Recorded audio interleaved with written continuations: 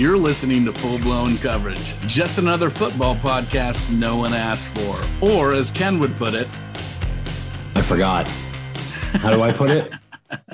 The show no one is raving about. Oh, the show no one is raving about yet. There you go. We've got a lot to cover in this week's episode, including highlights from a Sunday for the history books, a segment dedicated to Kenny Loggins, a special interview with actors Stacey Oristano and Derek Phillips of Friday Night Lights fame, ribbing Ken for his disastrous parlay picks. But first... The content of this podcast is not intended to be alert to gambling. Instead, the information we present is meant for nothing more than informational and entertainment purposes.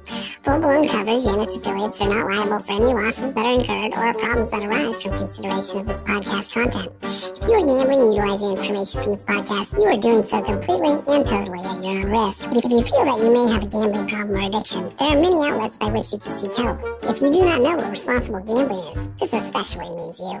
Weekly Roundup. We'll start with the final moments of the first half of Arizona at Jacksonville, when Matt Prater attempted what would be the longest field goal in history at 68 yards. The kick did result in an NFL record, but not the one you might be expecting. Got it up! And short! Agnew brings it out of the end zone.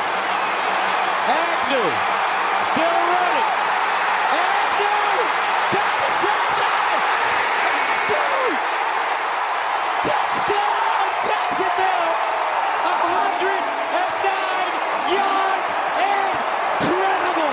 That's the sound of Gus Johnson's brain exploding after Jaguars return specialist Jamal Agnew took the missed kick 109 yards into the opposite end zone, tying the record for longest touchdown ever.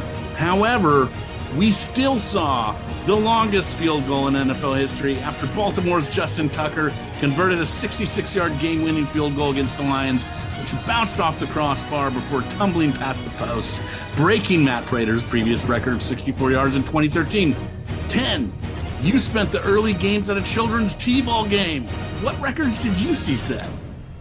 Well, it was a softball game. And I'm sorry, is there a difference? the schedule makers did not take into account that most of the fathers would prefer to be home watching TV. But it was kid pitch, and there was about 8,000 pitches in a 3-inning, 90-minute time limit game. I think 2 were called strikes. So I couldn't see the rest of those games because I had to watch my daughter's team play. But I thought of this idea on Sunday. How great would it be if the Red Zone channel had Gus Johnson sitting in a studio and he called the last 2 minutes of games? That would be amazing. He's awesome. I love it. Love him. To one up your idea. So I was sitting there on Sunday. I love all sports. I'm not like just a football fan. We had recently just got into F1. The Mariners are in a playoff race for the first time in 20 years. We had the Ryder Cup. The U.S. took home the Ryder Cup for the first time in a decade, and NFL football. I want to go to someone like YouTube TV to create a all sports Red Zone. Yes. And Gus Johnson would be the perfect person to host, but I want it all. Yes. And like, I was thinking about the problems with it would be like, okay, these guys can't get the rights to F1 and MLB and NFL. But if it was someone like YouTube TV who had all of those, that like YouTube figures out this algorithm where you're changing the channel. So it's actually flipping the channels between the two seamlessly because we do streaming now and all this stuff. You just sign up for whatever YouTube's going to give you. You put Gus Johnson on the mic and we get every sport as it's happening in real time during, okay, we're going to see this clutch putt by Dustin Johnson. And then we're going to go straight to this Justin Tucker field goal. And then we're going to go to this home run by Giancarlo Stanton over the Red Sox. Like, give me all of them. It's just Saturdays and Sundays when there's a lot of shit going on. Yeah. And then this collision at the Grand Prix. Sunday, by the way, I mean, I completely second this proposition you've put forth, but Sunday was a beautiful day for me. Got to start with F1, which, as you both know, I've become a diehard fan of. Move into Sunday football, and then we also had the Seattle Kraken play their debut game. Granted, it was preseason, which I gambled on, and I won. I thought I lost because I took the Kraken -1.5.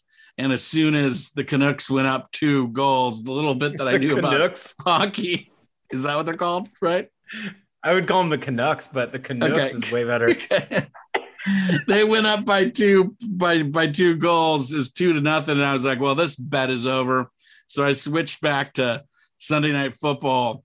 And then, like, I don't know, an hour and a half, 2 hours later, our buddy Jake texted me and he's like, you won the bet. They won 5-3. It was incredible.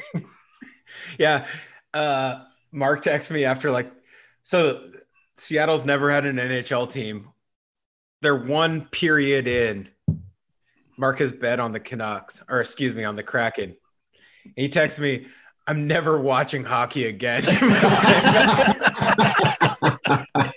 But they won.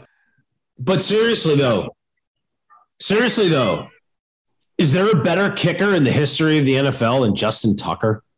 You know, it was so appropriate too, because didn't he miss the field goal right before the 66-yarder? Yes, yeah. I believe so. And so everybody, I can't remember how many yards the one was previous, but, you know, of course we all sort of think of him as the word nobody likes to say.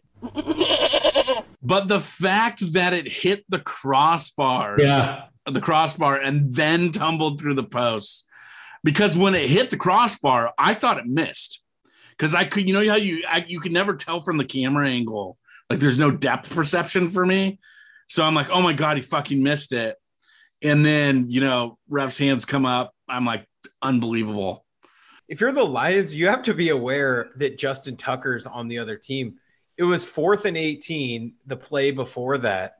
And they played this prevent defense. And it was like the easiest pass and catch, 36-yard. Like, you just have to know that field goal range is at whatever, your own 45 if Justin Tucker's on the other team. Like, right. I don't know.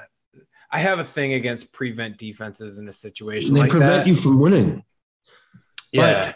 But think about it, though. I mean, so as we know, Drew, he kicked at Texas. He's from Austin, Westlake High School.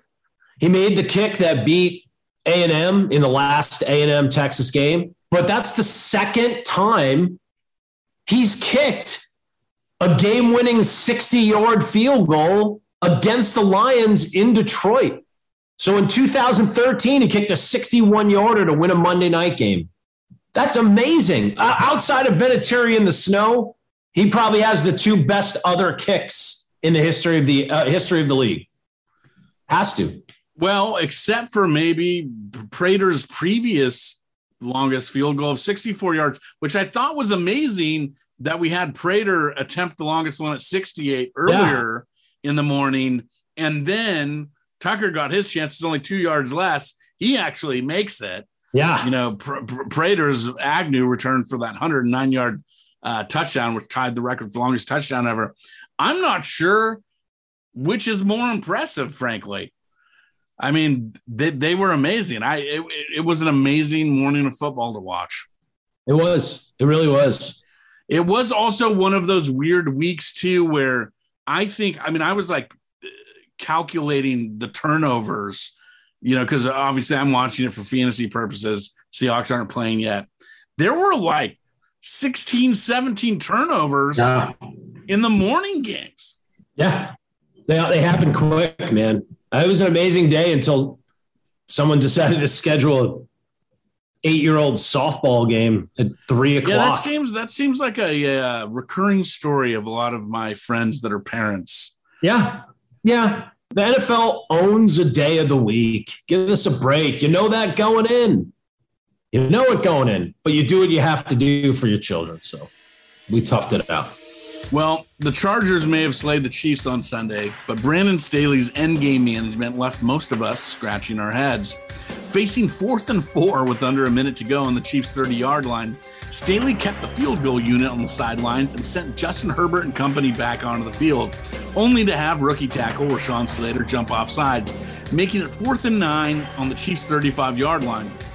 Once again, Staley redeployed the offense, and Herbert's pass fell incomplete, but not without a flag thrown for interference, rewarding the Chargers with a fresh set of downs on the Chiefs' 20-yard line and leaving Kansas City with only one timeout.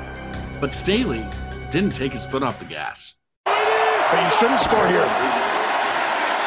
Pass to the end zone, and it's a touchdown. He beats Hughes again.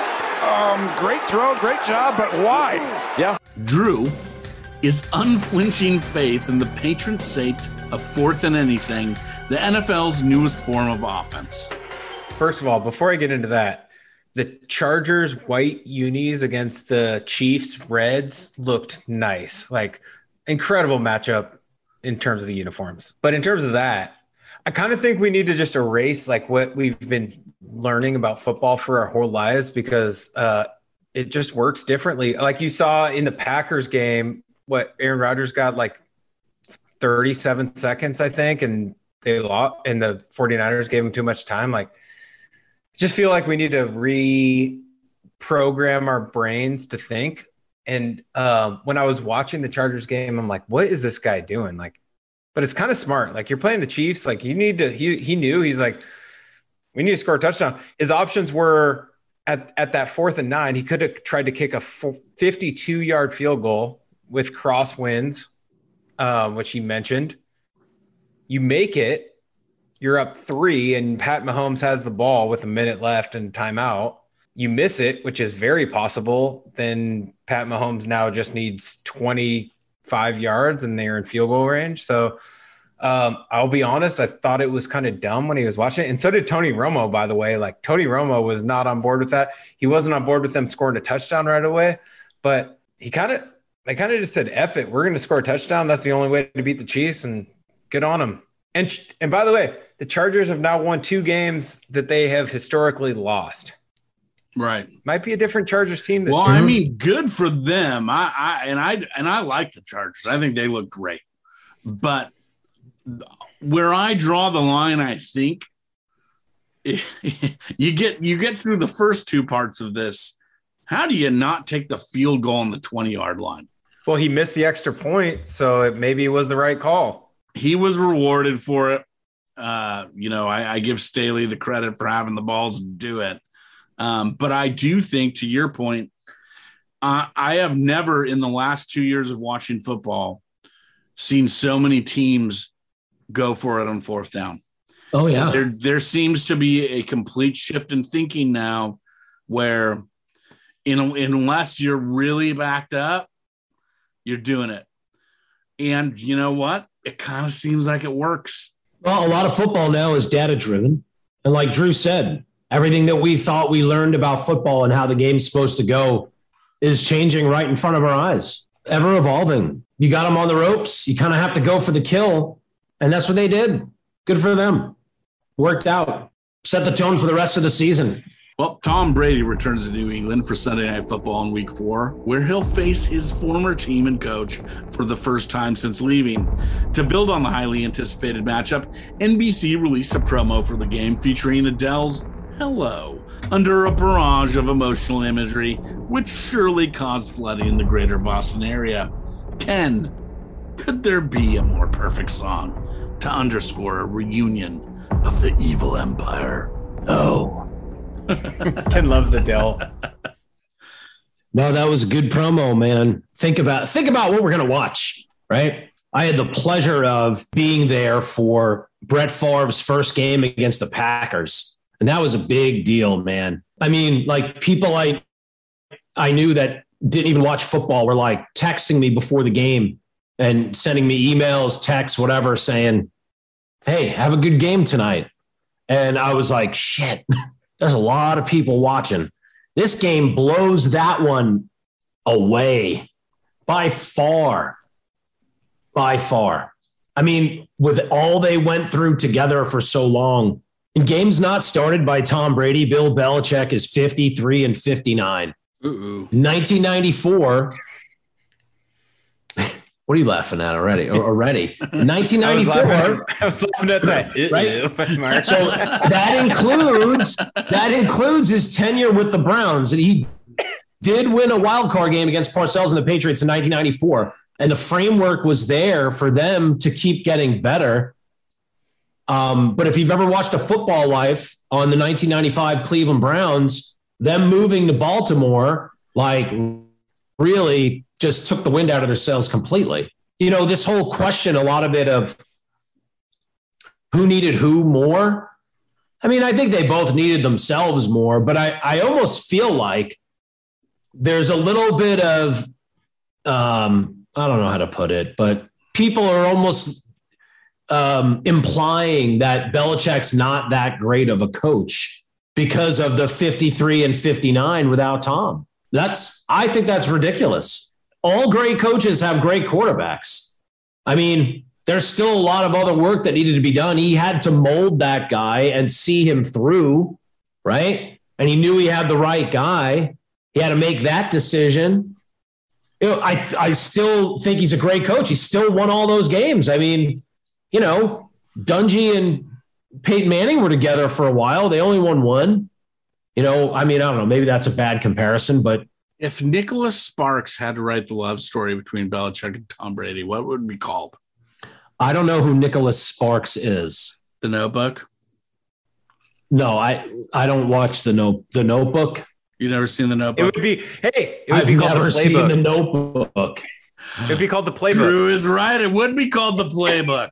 All right, there you go. Good one. Hey, thanks for getting my back on that one. I think we can all agree on one thing.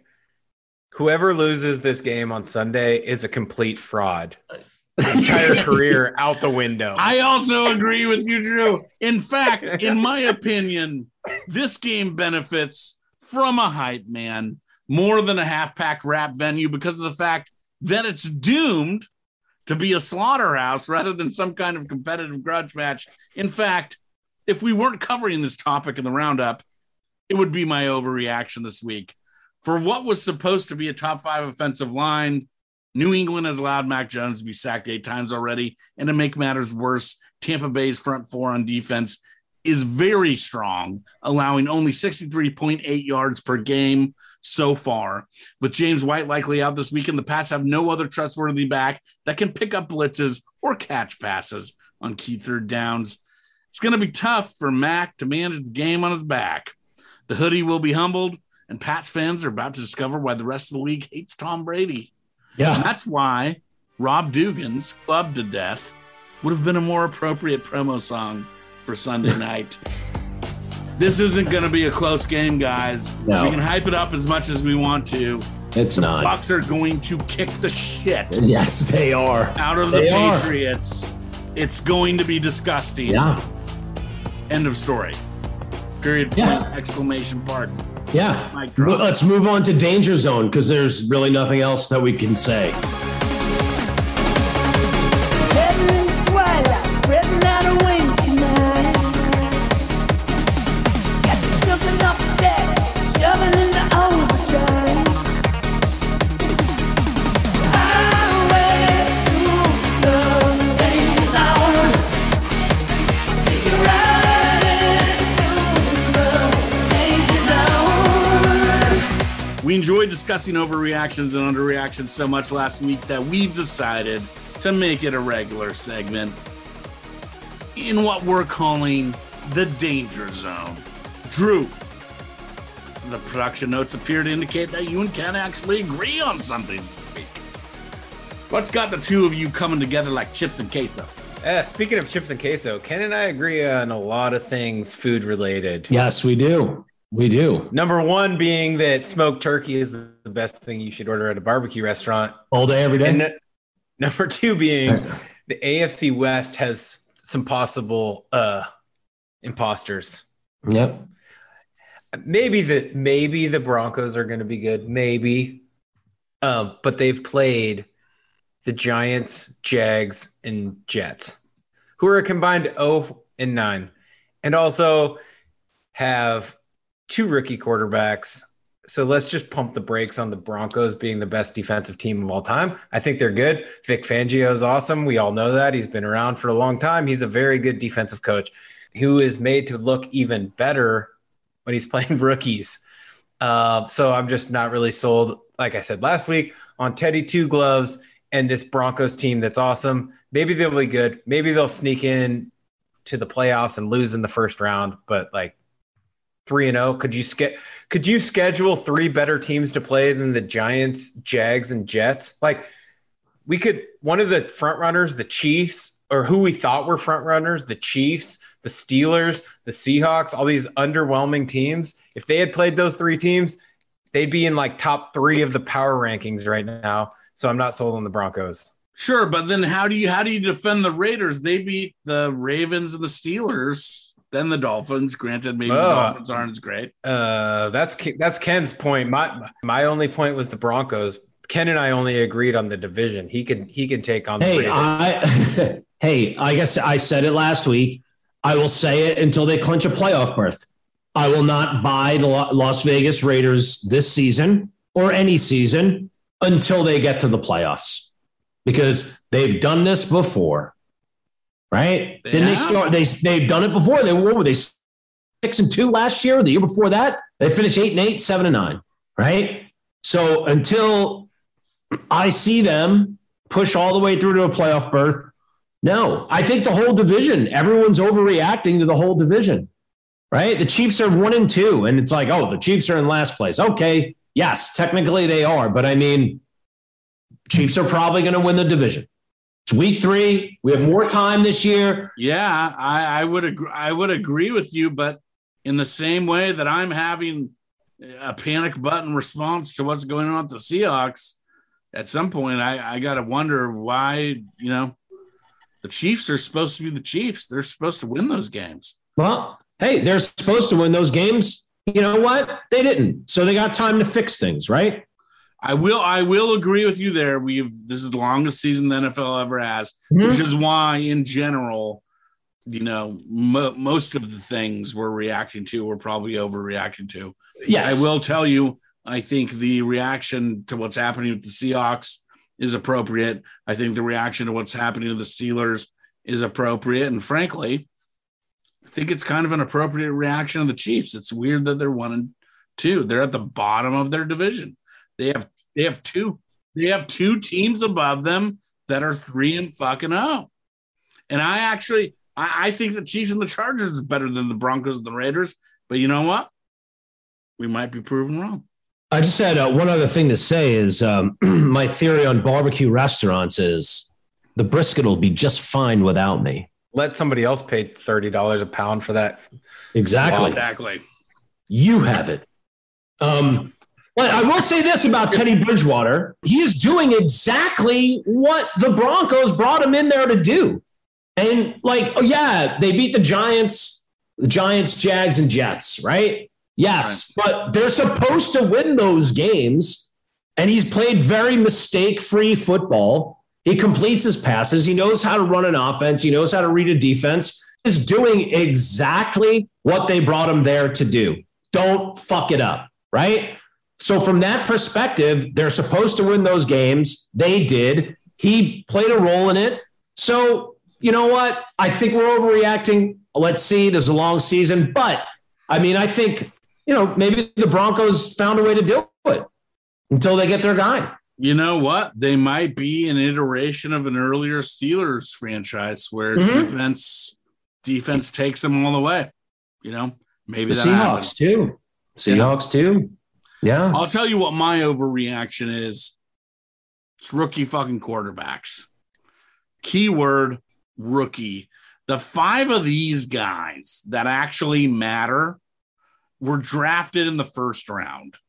They went to teams that are rebuilding around them. No one really expected the Jags or the Jets to be contenders this season. The Bears and the Pats, they still have holes to fill. 49ers already have a starting quarterback, Jimmy G. There may have been a handful of quarterbacks that performed at a high level from day one under center in the NFL. Obviously, Mahomes, Russell Wilson, Lamar Jackson. But for the most part, that's the exception. It isn't the rule. The real test to me will be whether or not any of these rookie quarterbacks can grow as the season continues. And most of them have nowhere to go but up, really. Mm-hmm. With the longest season the NFL has ever seen, they each still have 13 games to improve. Jury's still out on these guys. You can freak out about it. Jury's still out. Yeah. And by the way, I got to give a special shout out. Matt Nagy, if he knew what was good for him or the Bears franchise, he'll let Fields take another shot on Sunday against the Lions, provided his hand is healthy, and ask his offensive line why Fields was sacked 9 times in one game. People freaking out about him not being the answer. You guys don't have an offensive line. It's Swiss cheese. That's a problem. Hey, I will tell you this, though. Yeah, Swiss cheese is disgusting, by the way. Yeah, I'm with you on that. Can we also talk about the fact that Swiss cheese is the worst cheese? It's by far the worst cheese. Who likes Swiss cheese? Swiss people from Switzerland, I think. Hot pastrami is one of my favorite sandwiches in the world. When people put Swiss cheese in it, I'm like, fuck you. It's provolone or nothing. Hey, we finally agree on something. Swiss cheese is disgusting. Oh, my God. It's so fucking bad. And why does it immediately, like, if you buy Swiss cheese, it is the one cheese, like, as soon as you unpackage it, you know, maybe you get a slice or two, you put it in the fridge, and then immediately the next day, that shit is fucking, like, you know, just rotted out, just stale-ass fucking corner cheese. I mean, one day. It's like 12 hours. I wouldn't know. I don't go to the store and buy things I don't want to eat. No, the other thing is like, would you buy a steak with like 16 holes in it? Yeah, good point. Whole steak? Yeah. Who wants cheese with holes? I want more cheese, not less cheese. Yeah. The oxygen tastes a lot worse than the rest of the cheese. I mean, yeah, you got to be an American psycho to like Swiss cheese. Or from Switzerland. A Switzerland psycho. Hey, easy comparison here. Last 2 first overall picks, right? Mm-hmm. Trevor Lawrence. Just for the hell of it, I just wanted to see, right? 6 interceptions in 3 games. Yeah, it's yucky. 6 interceptions in 3 games. Joe Burrow, 5 interceptions in 10 games last year. He has 4 this year, so he has 9 in his first 13 games. Trevor Lawrence has 2/3 of that in a fourth? It's true. Right? But there are now 3 quarterbacks in the history of the NFL who have thrown 2 or more interceptions in their first 3 starts. Trevor Lawrence, Zach Wilson, Peyton Manning, Troy Aikman. So now most podcasters or radio people would say not bad company to be in, but I will refrain from saying that, as such cliches are exactly what FPC frowns upon the most. I'm sorry, Ken, are you underreacting to my overreaction? I don't know. I just wanted to throw those numbers out there. I saved them for at some point in the show. I may need them, but since we were talking about it, I want to throw it out there. And yes, we are overreacting because it's the first few games. It's hard. Did you guys see Alex Smith last night on Monday Countdown? He was like, I was not ready to play at all. He's like, I didn't even want to. And he's like, I was a mess. He had 5 offensive coordinators his first 5 seasons. He was like adamant that these guys do not play, you know, in rare cases like Trevor Lawrence should be playing. Right. I have one pushback on that. Everybody talks about how much easier it is to be a quarterback now. You can't get hit. The DBs can't touch the wide receiver. Like, should that not apply to rookie quarterbacks? Are we just not going to take that into account? Like you mentioned, Troy Aikman and Peyton Manning, they played in a different era that was a lot harder to be a quarterback than it is now. But we're just going to give them the same benefit of the doubt, even though players like Kirk Cousins can throw for 4,000 yards and 35 touchdowns, and we don't even consider them elite. Well, my underreaction this week is that the media doesn't talk enough about how Raiders wide receiver Bryan Edwards is finally finding his stride. And it's as a big playmaker in clutch moments when they need it the most. If you listen to Gruden, everyone on Las Vegas's current roster reminds him of a Hall of Famer, which makes it easy to dismiss it as the prejudice of coach. But he might not be wrong when he says Brian Edwards reminds him of the makings of Terrell Owens. Although Edwards was quiet in the first 4 quarters against the Dolphins in week 3, he showed up big in overtime with a pair of 30-plus yard catches, one that set the Raiders up to take the lead with the field goal, and the other, a stunning catch in double coverage that would ensure them the win. This is almost exactly what happened when they played the Ravens as well. 2 catches on a field goal drive to send the game to overtime, then 2 more catches on the Raiders' first drive of overtime. He'll need to show up in the other 59 minutes, obviously, of the game to solidify an actual comparison to T.O. But with the Raiders rolling, I actually won't be surprised if Edwards matures into an elite wide receiver by next season. Yeah. And you know what? They were high on that guy coming into the season, and credit to them for coaching him up. Yeah. He looks good when it matters. They knew what they had. Yeah. Good for them. Drew, what's your underreaction? My underreaction is we're only 3 weeks into this season.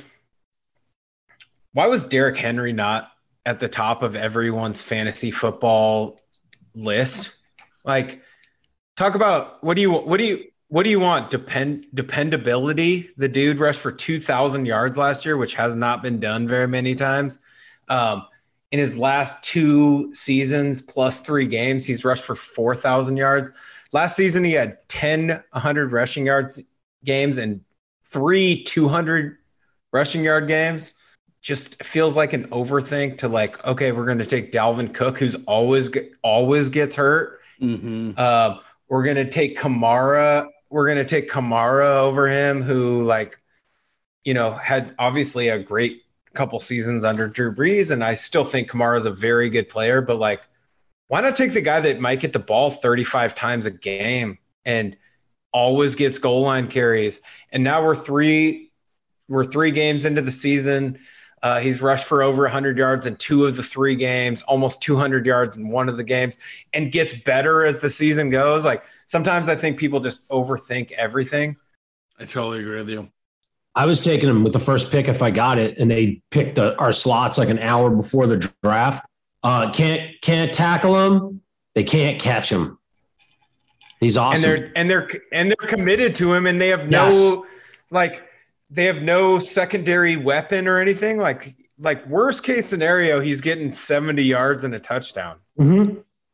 I think the Kamara thing is, and then again, I think Kamara is a great back, but I think it's easily explained away by what did he have? 2 ridiculous games last season where one he had 5 touchdowns or 4 or something. And, you have a couple of those games.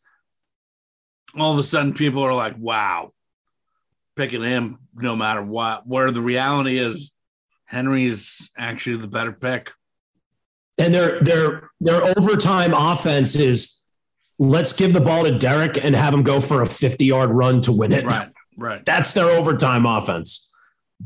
As a Seahawks fan, it kind of reminds me of Sean Alexander, where he doesn't actually look that cool when he's running the ball, but he's rushing for over 100 yards and touchdowns every week. So it's maybe we should take our eyes out of this for once and just look at what's actually happening. And he's getting the ball a lot and he's running people over. So maybe just take him. Breakaway speed too. All right, Ken, what do you got on underreactions? Buffalo Bills, baby. Yeah. Buffalo Bills. I mean, it's their defense, man. Their defense. So they have 3 interceptions in 3 games. Their opponents are 1 for 6 on 4th down, which everyone goes for it on 4th down now. 34% on 3rd down, 9 sacks. Their leading sack artist is their first-round pick, Gregory Rousseau from Miami, who dropped. If you guys remember, he dropped in the draft the last few days or last week leading into it, right? So that just tells you how good their coaching is, right? Because obviously, we can talk about Josh Allen all day, and they coached him up too. And he's as good as Patrick Mahomes. You can make that case. It's almost like sacrilegious to say Josh Allen's is good or better than Mahomes. He might be better than Mahomes. You know what, Ken? Nobody wants to admit it. That guy to me looks like the best quarterback in the NFL right now. I agree. He's got a cannon. He could run. He has like the most rushing touchdowns in the last like 2 seasons. But the reason I bring this up is now that our defense has improved, and we just talked about the AFC West, and that's a little, you would have said before the season, road to the Super Bowl goes through Kansas City. I think the road to the Super Bowl is going to go through Buffalo this year, and God have mercy on your soul playing in that cold weather if you're not used to it in January. Well, is it February now? Well, whatever. January. It's going to be cold. Their fans are nuts. There was a time that they had to stop scheduling primetime games in Buffalo because of the fights, arrests, and fires. So they had to stop, right? They're crazy. But with that defense now, I think they're the best team in the AFC. Getting to know you, getting to know all about you. It is our pleasure to welcome actors Stacey Oristano and Derek Phillips to the podcast, beloved by many as Mindy Collette Riggins and Billy Riggins on the hit series Friday Night Lights, in addition to the numerous other roles each have played, and who have launched their FNL Rewatch podcast this week for Cadence 13, entitled Clear Eyes, Full Hearts, a Friday Night Lights Rewatch. Stacey, Derek, thanks so much for joining us. Dude, thank you so much for having us on the show. Yeah. Well, given how popular Friday Night Lights was, it's no surprise you're returning to the fictional town of Dillon, Texas. But tell us about how this new journey started and where it's going.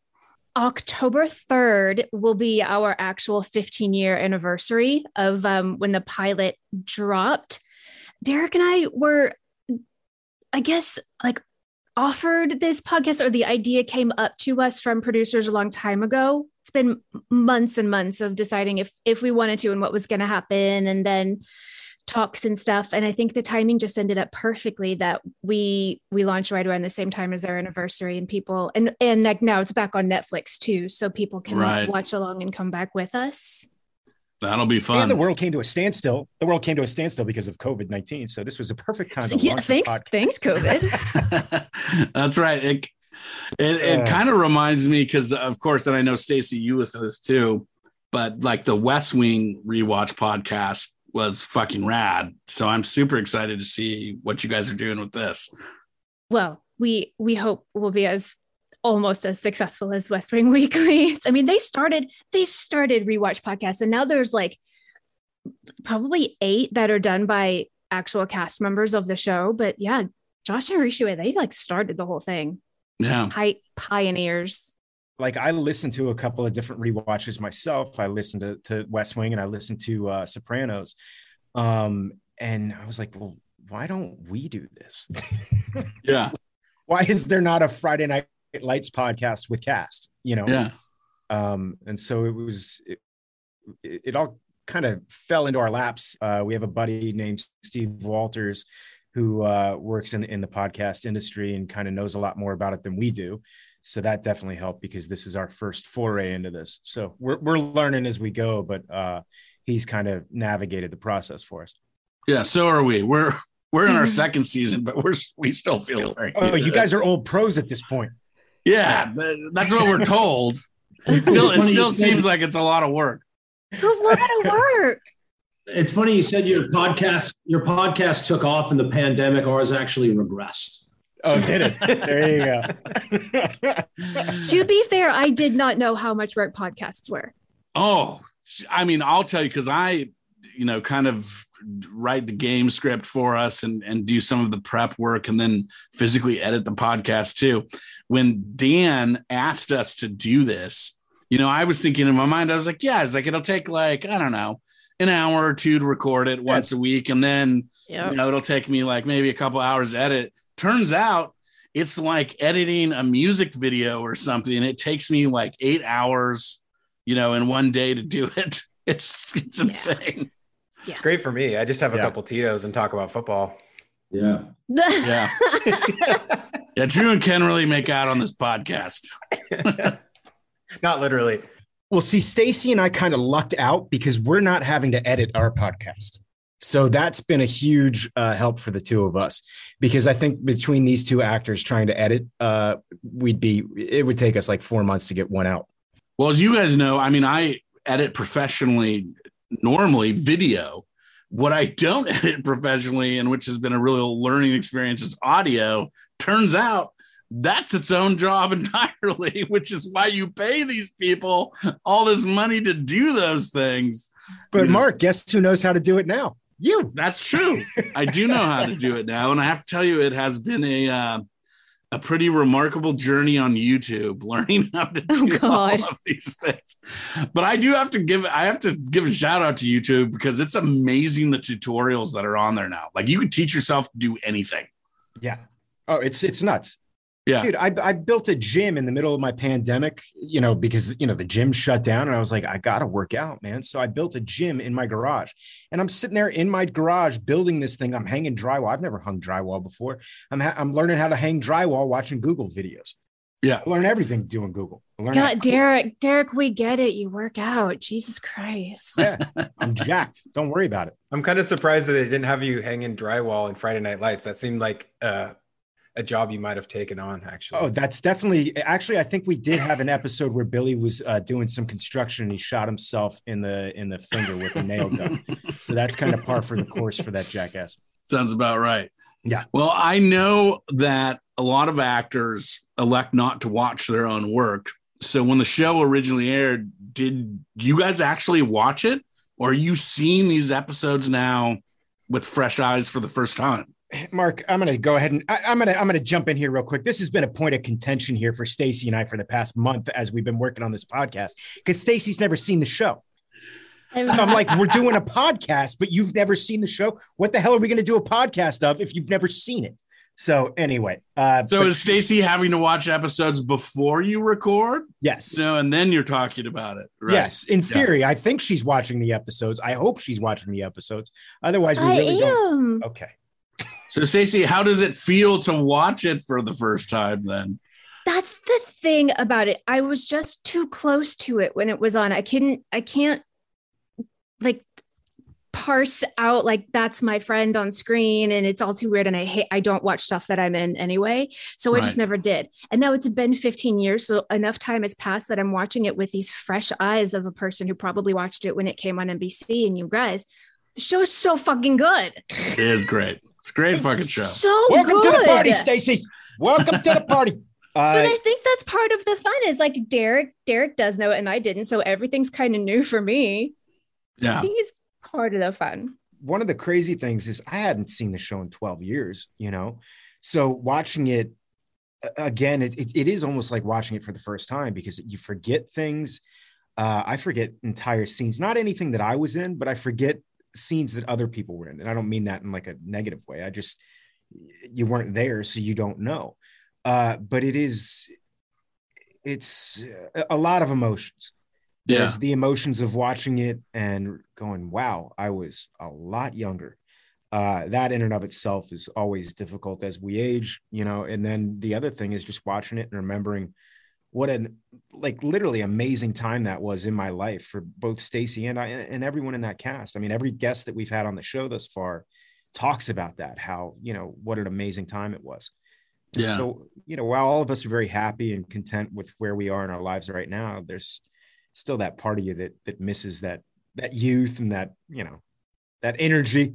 Yeah. I mean, I feel that way, rewatching some of my movies where you have the nostalgia of, perfect, case and example would be both the movies I've done with you, like Point Defiance or Water Lily, when thinking about making those movies and how special it was, because a film crew is like this little temporary family that you have.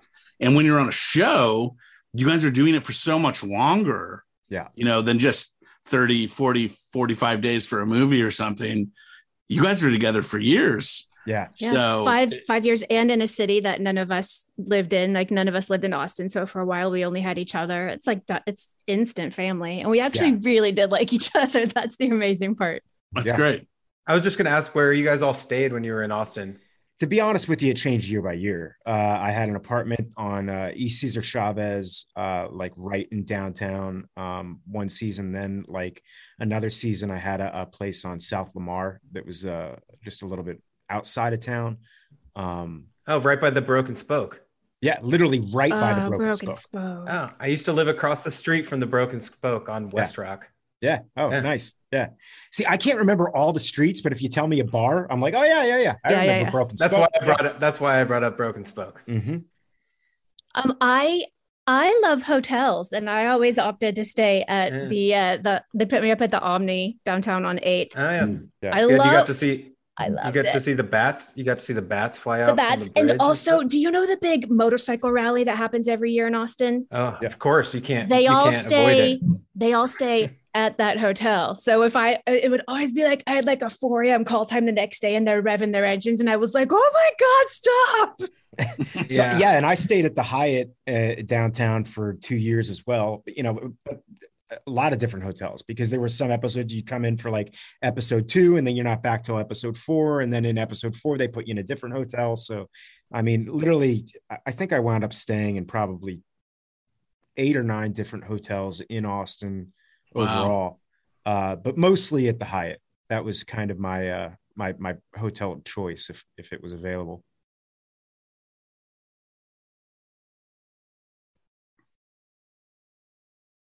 Yeah, they're still partying. They're still partying on the streets. So when the show originated, were some of the cast members already living in Texas? I know it was filmed primarily around Austin, but like, how did you two come to be cast?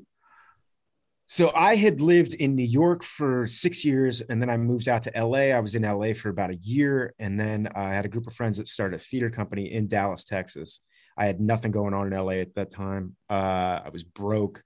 Buddy of mine called me to go do a play for him. And I came down there and I was like, you know what? I just feel like this is where I need to be right now.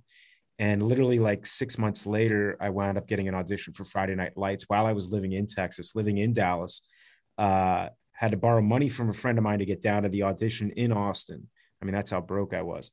And then wound up crashing on a buddy of mine's recliner for 2 days while I had the auditions, because I had an audition and then I had a callback. And so, yeah, that was kind of my journey. Wow.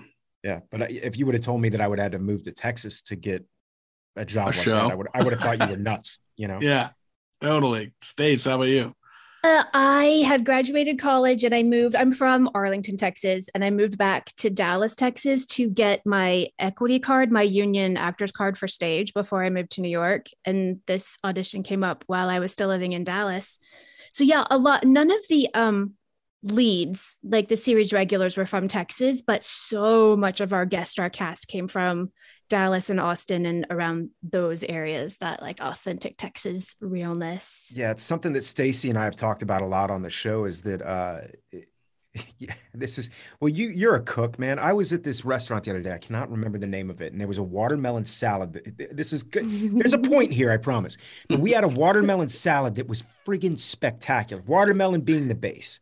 Right. Now, I like watermelon. Everybody likes watermelon, but to say that it's spectacular, but you know, Mark, that they had all these other things on there, man. There was like a balsamic and like 20 different things that I, not being a chef, wouldn't know what the hell I was doing. I wouldn't think to put these things in a dish. Right. But when all these things came together and you had one bite, you were like, oh my God, what is that? And that's kind of how I describe this Texas group of actors that were brought onto our show.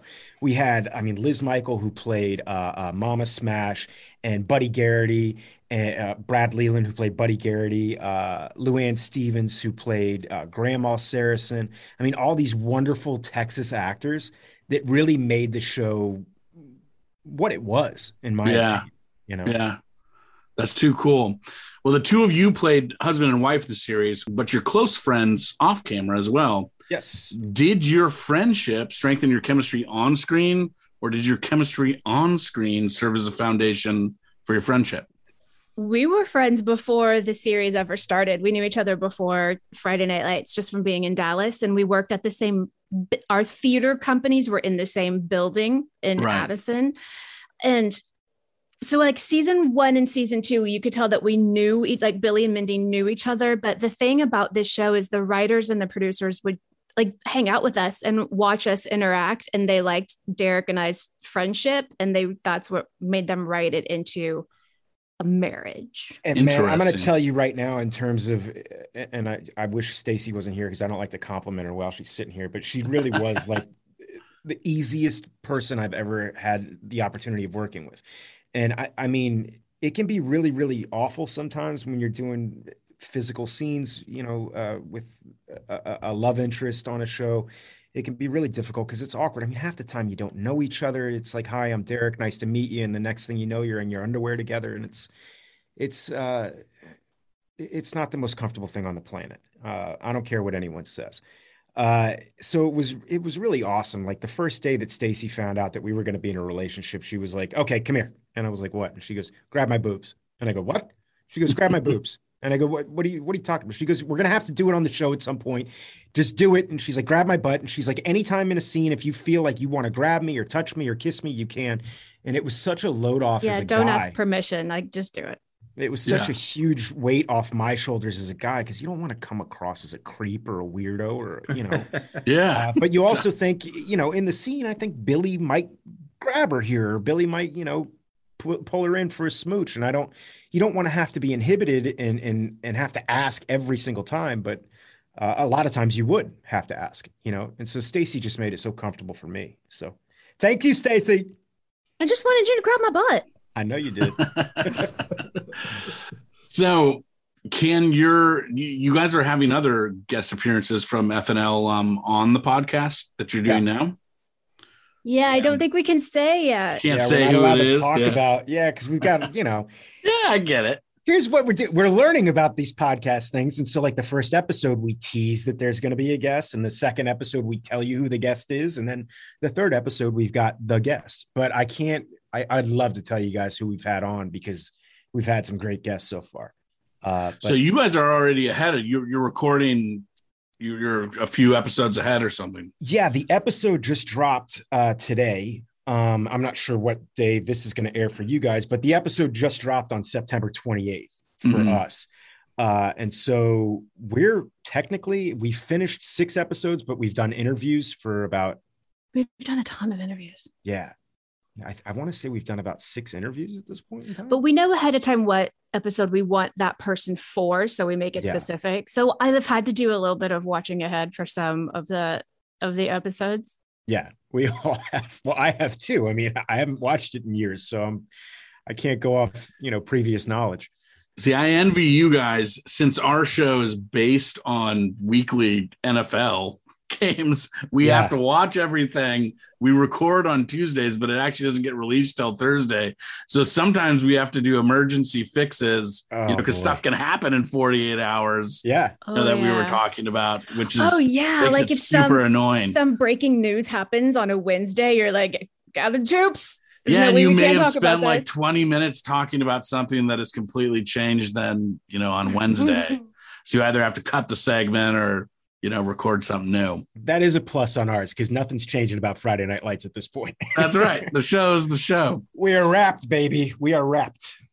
Stacy, I know you're a Cowboys fan, which makes sense considering not only your Texas roots, but the fact that your dad, Mark Oristano, has been a broadcast announcer for both the Dallas Cowboys and the Houston Oilers, and was a contract employee of the original Cowboys, working under then general manager Tex Schramm.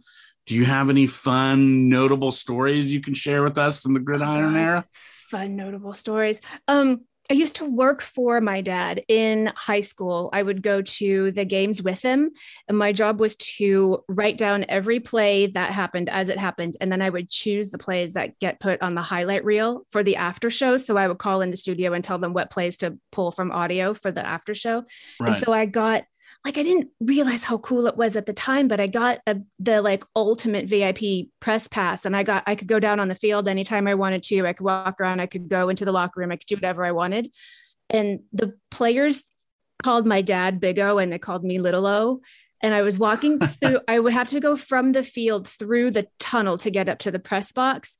And Michael Irvin, one time, I had my clipboard and my pen, and I like dropped my pen and he picked it up and he goes, "There you go, little O." And he gave me like a little pat on the back, but he's a giant and I like fell into the wall.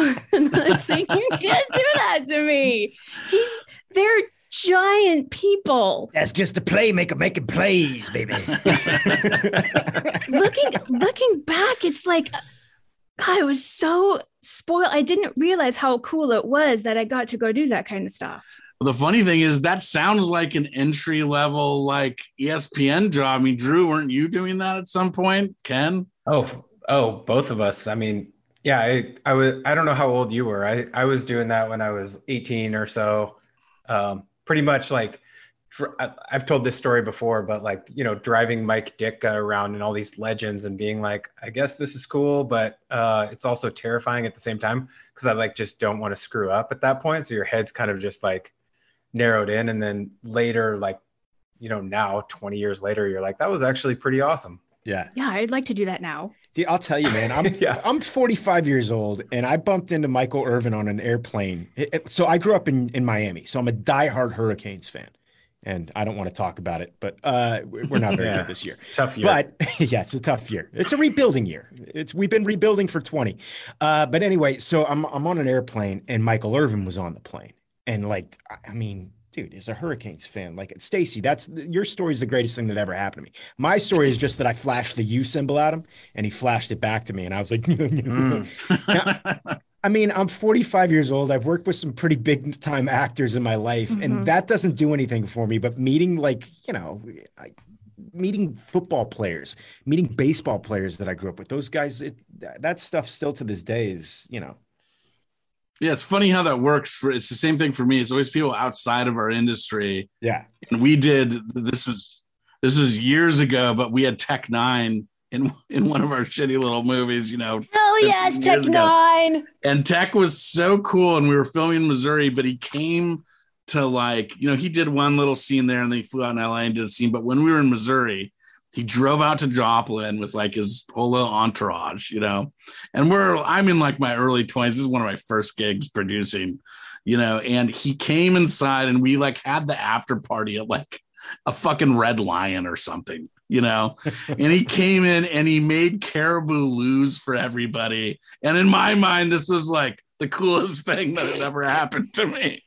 I love you it. know, but he was great. That's awesome. Hey, Derek, what was it like going to high school with Alex Rodriguez? Dude, I'll be honest with you, man. Like we all knew he was a great athlete, but I don't think any of us knew that he was going to become Alex Rodriguez. You know what I mean? Like I was at his party, even the day that he got drafted. Like he had like a little party at his house and all of us were there the day he got drafted. And like, yeah, he got taken number 1 and there were scouts all over the place. But man, I don't think any of us knew that he was, I mean, the scouts knew. We didn't know, the kids who went to high school with him. You know, he was just Alex to us, you know. But yeah, I played football and I played baseball with him. And yeah, I mean, I think the biggest thing to me is that being a guy who grew up playing baseball, I thought I was pretty good. And then I got to high school and the 2 positions I played were shortstop and I played second base. And our starting shortstop was Alex Rodriguez. Starting second baseman was a guy named Mickey Lopez who went on to play for the Brewers. And I'm like, I mean, I stopped playing after my sophomore year because I was like, dude, I'm never going to start. Our starting first baseman was Doug McCavich, who was, you know, first baseman for the Red Sox in the World Series. Yeah, so it was a pretty loaded high school. Yeah, I'm a Mariners fan. Was Alex like, where the hell is Seattle when he got drafted from Miami? No, I don't think it was like, that could bad, go but farther away from my home right now. I mean, Griffey was such a big deal at that point in time, Griffey Jr., you know, so all of us knew. Yeah, but I mean, he couldn't have gone. I don't think literally he could have gone any further away from Miami at that point. Yeah. But yeah, I've taken a direct flight from Seattle to Miami. It takes like 2 years. Oh, it's forever. It's forever. I'm a Yankee fan, and I'll refrain from comment on Alex Rodriguez. I hear you.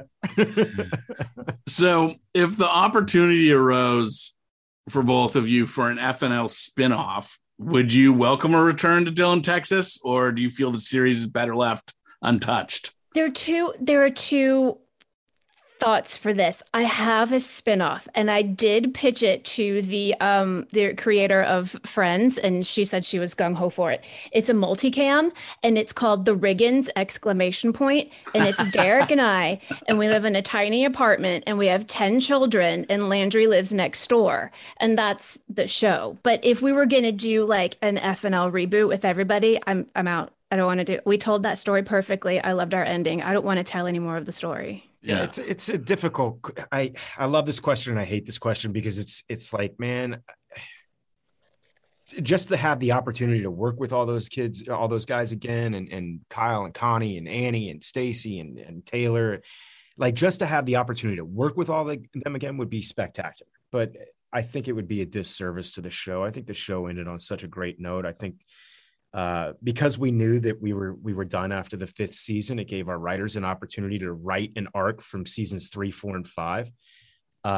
They knew where the show was going, and it just ended so well. I think it'd be a disservice to try and replicate that. But man, it would be fun to have everybody back together again. It would be fun. The movie's actually written. You know, when they were talking about doing a movie. I'm trying so hard to get a copy of that script, and I want Derek and I to do a reading of it. I'd love to read it, and I'm sure it's great. I mean, Jason Katims wrote it, you know. Yeah, so you guys should do a special episode of the podcast and do a table read. I'm working on it. We're gonna do like a big Zoom with the whole cast. I think it'd be great. Yeah, it's written. Derek, are you familiar with like the Bishop Sycamore story that came out this year? With this Phantom High School. So there was a game on ESPN like 3 weeks ago, where this team basically made up a high school, and they played on ESPN. Yeah. They played on ESPN against a real high school, and they lost like 58-0. It's an incredible story. It's going to be a movie for sure.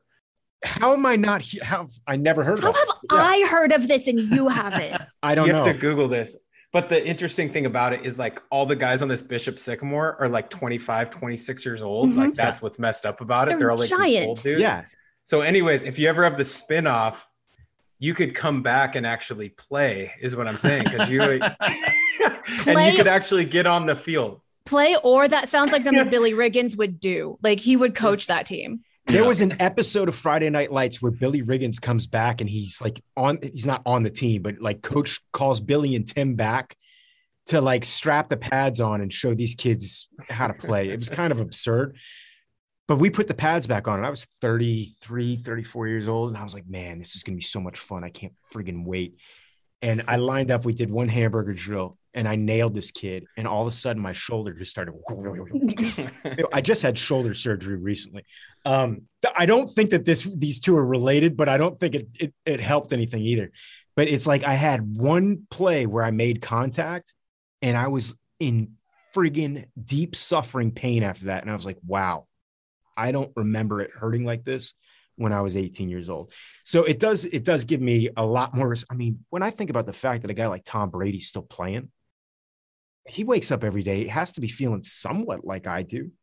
He's got to be feeling worse, I would think. I'm 45 years old. I mean, we're basically the same age, except I haven't been getting hit by 300-pound linemen for the last, 17 years. You also haven't been on a steady diet of infant blood. So, oh boy.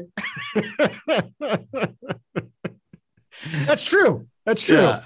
Actually, though, according to some theories, everyone in Hollywood's getting infant blood too. Yeah, exactly. Well, Clear Eyes, Full Hearts, a Friday Night Lights rewatch debuted on September 28th. When and where can our listeners listen to future episodes? I mean, basically anywhere you guys get podcasts, Spotify, iTunes, Apple, iHeart. Yeah. And is there a regular release schedule? Is it every Tuesday? It is every Tuesday. Nice. And we're going to do some audience participation. So we're going to answer some questions. Shout out if you guys want to, cleareyesfullheartspod@gmail.com. I think those will come out on different days. So sometimes there'll be 2 in a week just for funsies.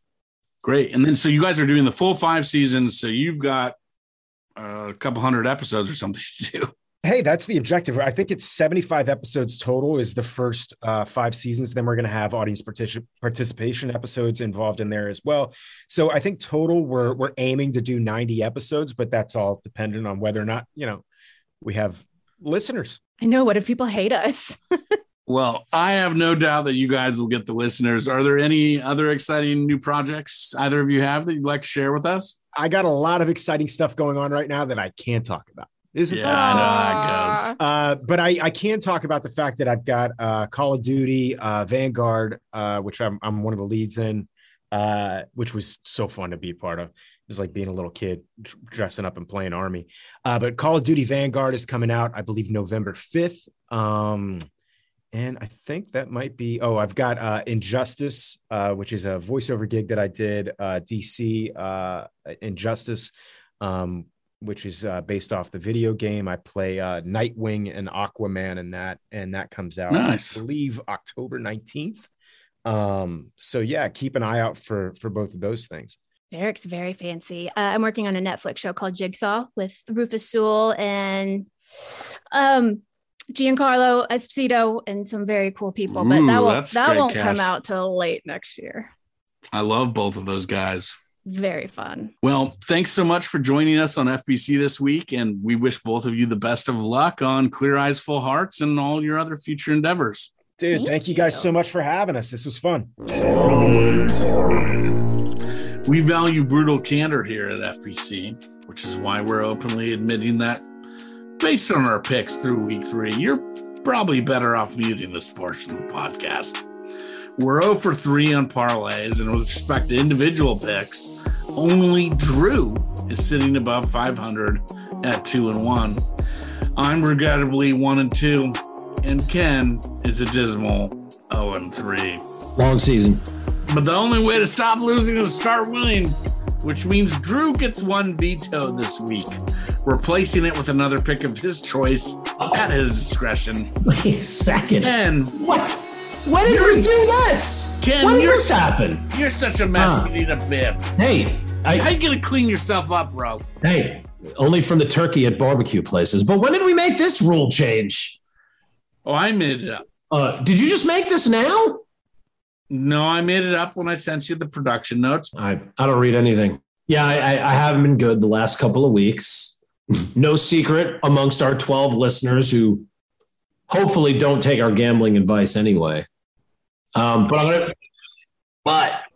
I love the word blurb is a great word. You know what's also a great word is mumps. It's a great word to say, mumps, right? Get the mumps. If I had a debilitating sickness that required vaccination, I'd mumps.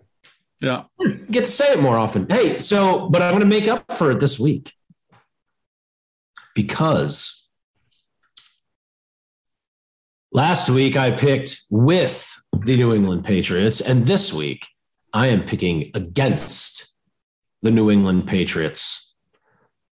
The Bucs will win by 2 touchdowns. Bucs -7 in New England. Book it. I totally agree with you. I like this pick this week. I've already explained myself during the Tom Brady promo. Drew, where you go? Hey, why don't you go first so I can choose who I want That to is veto. a good point. I am going with the over 42 with Detroit at Chicago. And the reason I am doing that is I think Detroit seems to score no matter what. I think both of these teams have pretty bad defenses.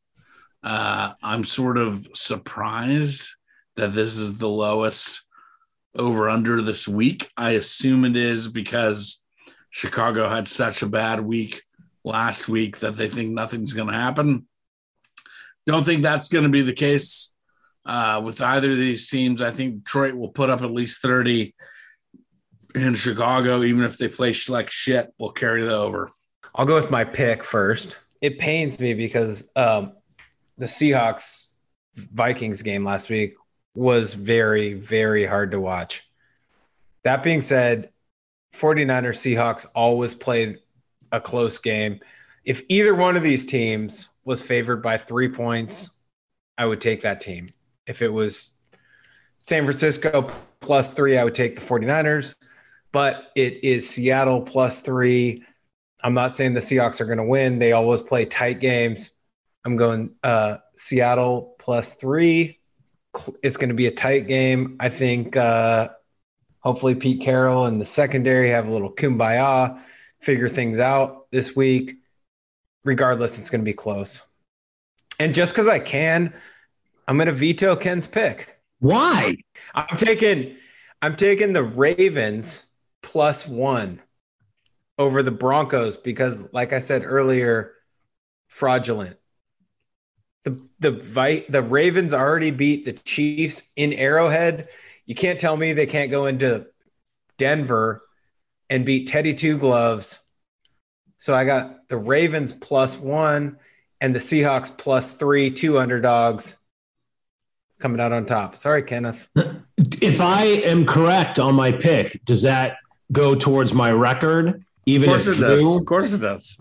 For sure. Yeah. All right, and you get bragging rights next week. Yeah. For our complete weekly picks, check out @FullBlownCVG on your favorite social media platform. All right, that's all we've got for today's episode. But tune in next week for more full-blown coverage. Full blown. Full blown.